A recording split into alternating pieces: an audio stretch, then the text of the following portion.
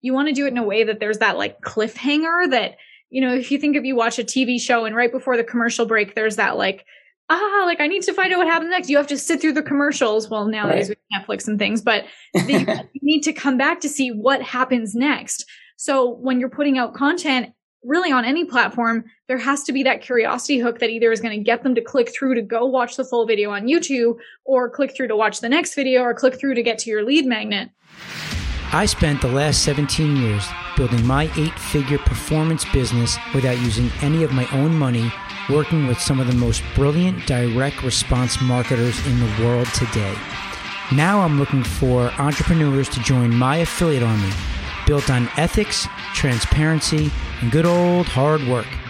Join me to change the perception of how people view the greatest business in the world, affiliate marketing, and follow along as I learn, apply, and share performance marketing strategies working with some of the brightest people on the planet. My name is Eric Beer, and welcome to the Performance Marketer Podcast. Why don't you tell all of us performance marketers, which, by the way, for the record, a performance marketer is you. Anybody that, an entrepreneur that is able to generate revenue for themselves, you work on a performance, right? Well, yeah, that makes sense. Right? So in any event, you're going to tell a performance marketer how you got started, what you're all about, and why you're going to drop some bombs today. Well, awesome. Well, it's funny. I always feel funny sharing this story that like I started out as a dental hygienist and then turned online entrepreneur, and people like it has nothing to do with teeth. My education was it's like one of those things where mom and dad are like, "You ever going to use your degree?" No. Yeah. But I was a dental hygienist. And before that, I worked in radio and television and loved the entertainment industry and the fast pace and like just the social media was part of my job. But in that industry, it's a little unstable. There's some egos in the industry. I'm a very sensitive person. So I actually left and went to dental, which was my first, that's what I went to school for. It was kind of my fallback, which was great to have while I was trying to figure out what do I really want to be when I grow up. And so I did dental for a little bit, but I was kind of bored between patients because you can only be so creative cleaning teeth every day. Yeah. And so I started doing the dental office's social media just between patients and started getting them like some good results. And then their IT guy was like, "Hey, you're good at this. Can I refer you to one of my other clients?" He referred me to all of his clients, and all of a sudden I had a business and didn't know that like, oh, you can actually make money doing this, and I'm pretty good at it. So I started making videos for myself to answer frequently asked questions that my clients were asking me. And I just like pop them up on YouTube and whatever. Then if they have the same question, I was just like, "Yeah, here you go. I just answered this. Here's the link." Some of those videos really started to take off. And I was like, what the heck? And people were reaching out and asking if they could hire me for things. And I was like, how did I do that? And can I do it again? And can I do it for my clients? And so from there, I turned my social media business into a video marketing business. And now we work with clients where we help them to make 6 figures a month on YouTube. We create their entire video strategy. And the thing about creating content is like, some people will tell you to like publish your face off and just publish and create content, but it has to be connected to cash flow. So that's what we've built is the content machine and the cash flow system. Oh, wow. That's amazing. And YouTube by far and away is the best medium out there, right? Yeah. It's a search engine. And the thing is, even if you have a small audience, like sometimes people might go to, my channel even and say like, you're not famous or anything. And I'm like, yeah, but I'm making 6 figures a month and like have a 7-figure business. So there's YouTubers that have huge audiences that are broke because they don't know how to monetize. We are marketers, not just content creators.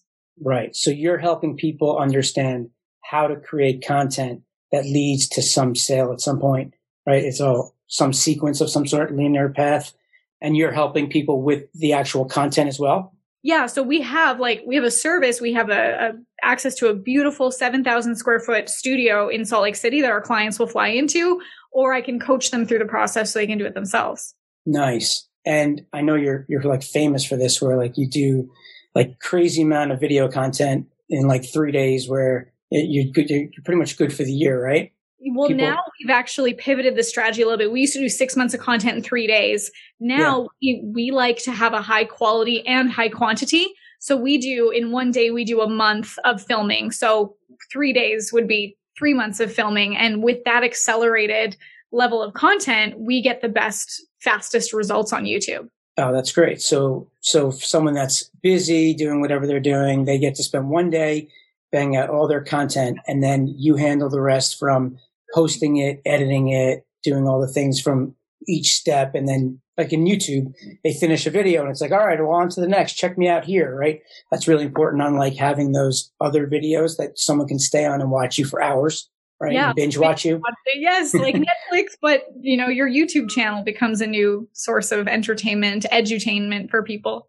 That's crazy. So like, I know like I'm starting a new YouTube channel as we speak, right? And it's all around lead generation. And one of the things I've learned is I have a YouTube channel for the podcast. It's Performance Marketer, right? With my name. And then I'm starting a new one with just Eric Beer Lead Gen. And the reason why, from what I'm learning is, and maybe you can tell me more about this, but I won't show up in the feed because the podcast has just got so many different things going on, from me talking to different interviews. So like YouTube doesn't really know how to classify me and start showing me to people, versus if I focus on one category, so lead generation, right? Like that's what I'm being told is I should be just doing all my videos around lead generation.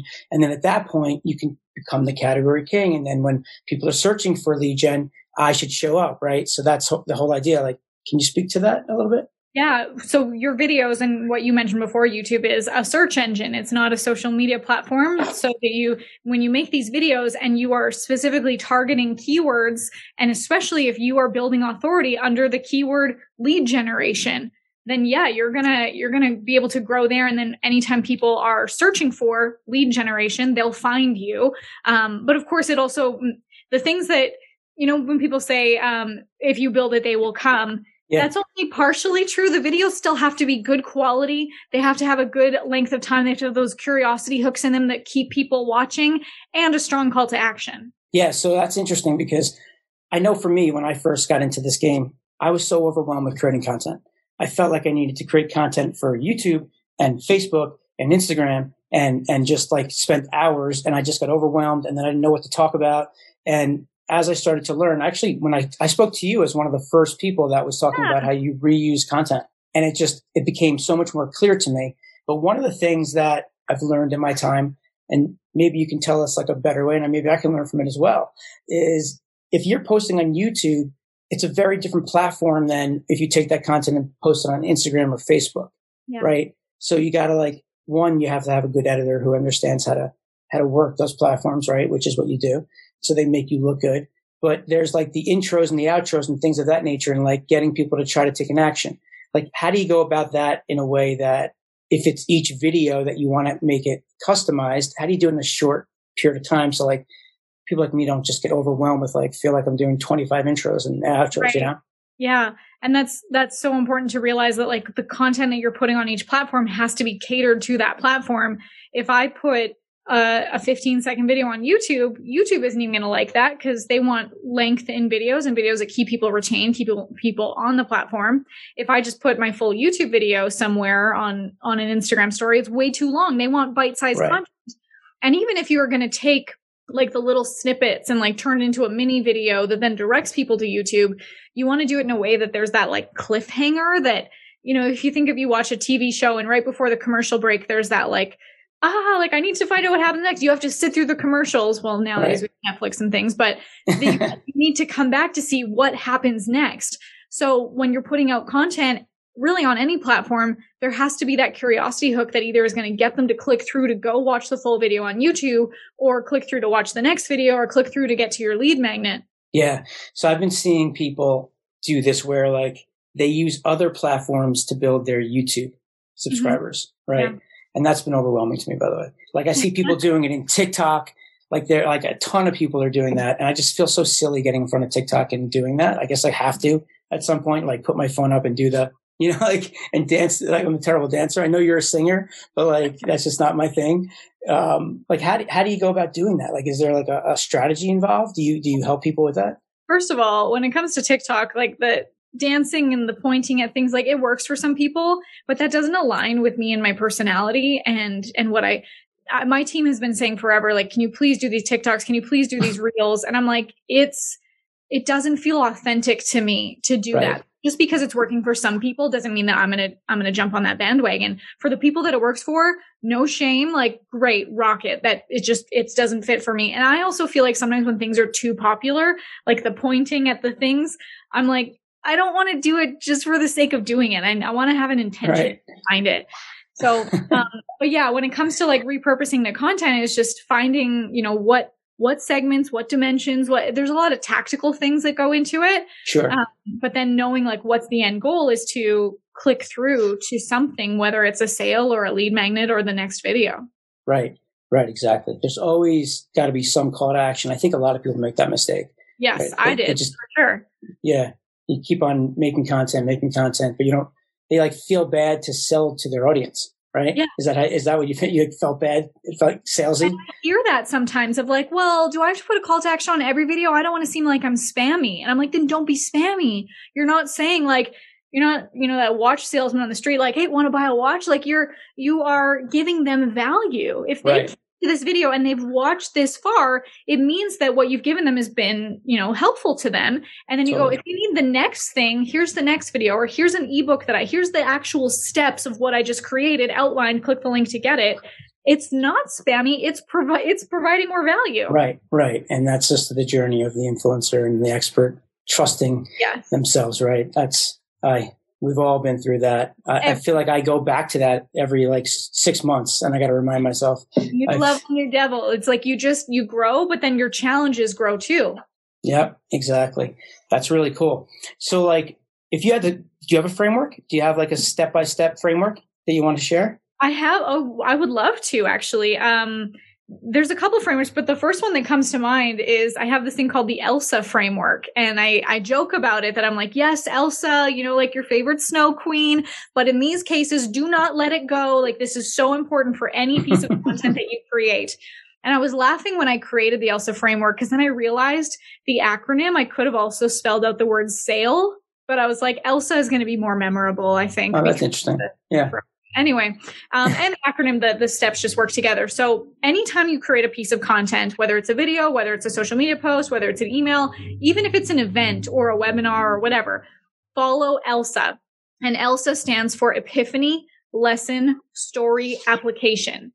So before I create any piece of content, I want to know what's the epiphany that I want my audience to have while listening to this or reading this or watching it. What do I want them to go, oh, I get it. And then they emotionally connect to me as the person that gave them that epiphany. Like that emotional connection leads towards, the relationship, the engagement, the sale. That is so important. So don't create a piece of content until you first know that epiphany. Now, next, typically you want to give them a lesson. And even if you think of, there's two ways I want to describe this. There's the Charlie Brown teacher that's like, mwah, mwah, mwah, like boring. And you don't really pay attention to it. But then there's the kids that, before bedtime, their excuse before going to bed is like, well, I need a story. And there's always a moral to that story, which is the lesson. So what's the lesson that you're going to give them, but in a way that's captivating and engaging? And that's where S comes in. ELS is for the story. Epiphany, lesson, story. How are you going to give them that lesson? Through a story. And if it can be a personal story or something that's popular in the community, in the world, it can be a case study. It can be someone else that you witnessed or observed go through this, but a story that allows them to really connect to it instead of just step 1, step 2, step 3. Don't be the boring teacher at the front of the classroom. Be the one that tells the stories and has people on the edge of their seat. And when you've gotten that far, then the last thing is A is for application. Now, what's the thing that they can take away to now implement into their lives what you've given them? And that can be a call to action. It can be a worksheet. It can be some sort of exercise that now, from the epiphany you've given them, how they can now take that and run with it in their life. Oh, that's great. So as you're creating content, you're taking that content and getting somebody now to ascend, right? You're giving them whatever the information you gave to a visual person that's like, oh, okay, I get it. Right. That's really cool. Wow. I love that movie. Is it because you're a singer? You know what? It came to me by accident, I guess. And then I was like, well, so that was your epiphany. That's current with pop culture. Yeah. And every time my students love it and they talk about I just did this thing and I created the Elsa. That's what saved me. 'Cause often when I'm working with my clients on their videos or their content, their messaging, I'm like, hey, you're being a little bit like, Charlie Brown teacher. How can we spice it up? Give them a story. How can people emotionally connect to you? So it just helps so much. Oh, that's so cool. I love that you're this like professional woman who's like kicking it and killing it, but you're also watching Disney movies. That's pretty cool. It's been a while. That's like the real you, right? Yeah. I love that. I love those movies. I used to beg my kids to go to them. Like, come on, you don't want to see Toy Story? Come on, let's go. What I love so much is Disney Plus, great app. They have so many documentaries on there of like the behind the scenes of making some of these incredible movies. Like there was Waking Sleeping Beauty. It was about like the 90s when Disney was making like Lion King and Pocahontas and their kind of revival at that time. I didn't realize, of course, for me, just seeing like Disney as this huge legendary icon, and then to know that they were actually really struggling, like their animation team could have just collapsed. And here's how they fixed it and how they brought to life this new level of animation. It was so I love the Disney movies, but I also love studying how the storytelling comes together, how the production teams work together, the leadership. That's what fascinates me so much. That's so cool. And that I could see that relating to us, right? Because it's not always a bed of roses. Our businesses are always going up and down, and people are looking at you and they're thinking that you're killing it and you're just like living the laptop lifestyle. Meanwhile, there might be something going on in your life that's, struggling a little bit, right? And it's like, part of it is, you're going through this struggle, but people don't know. Do you show them it or not? Right? Yeah. Some people do, some people don't. It's like that balance or so, like, I had to come to terms with like, oh, I'm never going to feel like I've made it. Like there's that moment where you just cross the finish line. You're like, yeah, I've made it. I've done. Like as an entrepreneur, we are not wired for that. We don't hit the finish line and then quit. Right. We hit a milestone and we keep going. And as we keep going, kind of like what we said before, your new level, new devil, your problems, your challenges just evolve as you do. Yeah. Well, I will tell you, to put a little feather in your cap, from the day that I met you and saw you at the Inner Circle to where you are today, the leaps and bounds that you've made is so impressive. Like really. And like when you presented at Funnel Hacking Live, like my notes were like, 10, 15 pages long. I got that booklet. You were really powerful. Like it's just like, congratulations, because you've done a lot, and I know it's not easy. So good for you. That was a really pivotal time. And speaking of like, do you tell people of the challenges? Funnel Hacking Live, 3 weeks before that, I announced that my marriage ended and that my name changed and that I was going through this big transformation while also about to experience like the peak of my career. And it was so exciting, but also like I was very honest, and I created a lot of content around that just to be very honest. I was very intentional that by me sharing that my marriage ended, I was like, I don't want to be known as the divorce girl. I do not want that to be how I'm painted. So I need to control the narrative by being vulnerable about what's really happening. And I shared the times that were hard. I shared the times that were good. And I shared the times that were hard after it was good. I wanted to show that this is a story of perseverance, that although this is the hardest, but also at the same time, the best time of my life, I'm going to keep getting back up and showing up. Yeah, I remember that. I remember like getting chills as I saw you doing that and feeling for you, because I can only imagine how hard that was. And then the love and support that I saw coming in from everybody was so powerful that it's like you're afraid. But when you do it, you don't even realize how many people are out there that actually want good for you. They want to be there for you, right? Yeah. I remember that time, and I know it was a hard time, but God bless you, that you got through that. That was tough. One of the coolest things to me was to see that by me being vulnerable, it gave other people permission. And it didn't even have to do not necessarily anything to do with like marriages or relationships, but just to see like you're going through something that's hard and you're still sharing it and you're still doing the things that you committed to doing. Yeah. And I still get messages from people saying like, when you shared that, it made me feel this. Oh my God. Yes. To feel like things are hard. And if you feel like you're alone, if you just share that, you have no idea, just buckle up. The amount of people who will reach out to you to either share or talk or be there for you is incredible. Right. Because I hate the people that I talk to that, hey, how's it going? Everything's great. we're just bruises. It's not like, come on, you can't be great all the time, right? Kids are great, marriage is great, work's great. Everything's great. And it's like, okay, fine, everything's great. Like we all know it's not, right? Like everybody goes through these struggles. You don't have to tell me, I don't care, right? But like, come on. Let me ask you this question. So for you to give advice to people, right? So, because it's interesting, you started to build up your brand and then you had to do a name change. What would you recommend to people that are getting started and becoming an influencer? Like, how would they go about doing that if it's like two people and obviously you get into it starting forever, right? But things happen, right? Life changes. Like, what would you recommend in regards to people doing that for themselves and branding themselves? Would they use their real name? Or how would that work? And I mean, it's a personal preference, and you have the right to change your mind at any time. You have no obligation to be the same person tomorrow that you are today.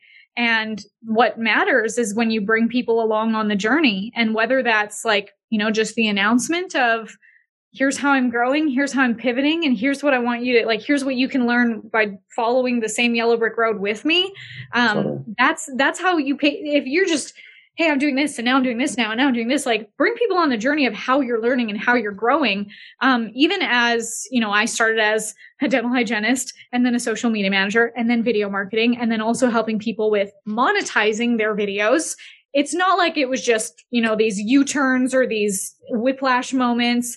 It was, here's how I'm growing and here's now what I'm doing and teaching those things and sharing the story.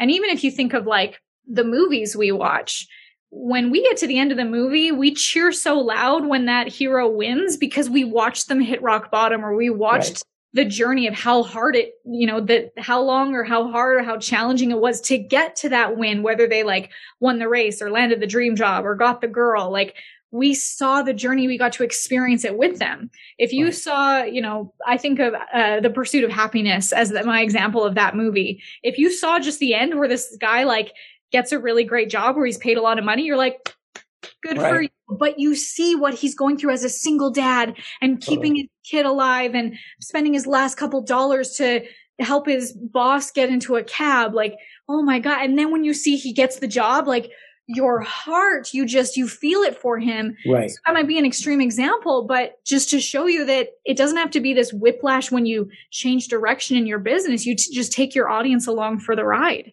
Yeah, I just got chills as you were saying that. I totally agree. Watch that movie now. I'm such a mush with all that stuff, but yeah, I totally agree. So, all right, great. Well, tell people how they can get in touch with you, if they can get some free stuff from you, if they can come watch you live, sign up for your coaching program. How do we find you? Absolutely. The best place, youtube.com/MarleyJax or Instagram.com/MarleyJax. I try to be a little stand-up comedian on my Instagram stories and I respond to all my messages there. So that's me, myself, not my team. So Instagram is the best place to get a hold of me. Or go to MarleyJax.com and you can check out, we have a bunch of freebies there and free trainings. And also if you ever wanted to work with us, all the information there. Love it. Love it. All right. You guys heard that there. Last question. Are you doing anything with Clubhouse? What are your thoughts on that? You know what? I like it. I get, pinged every single day with all my friends in these Clubhouse rooms. I haven't participated in it as much lately, but when I first got the app, I was listening all the time, and I think it's a great platform. I'm having a lot of fun with it. And it's interesting to kind of compare evergreen content versus the this is just in time content, but then that makes people really engaged while they're watching it or listening to it, really. So it's also amazing for networking. It's super cool to be able to talk to people that you otherwise wouldn't have really had the opportunity to meet or have an intimate conversation with. So I think it's great.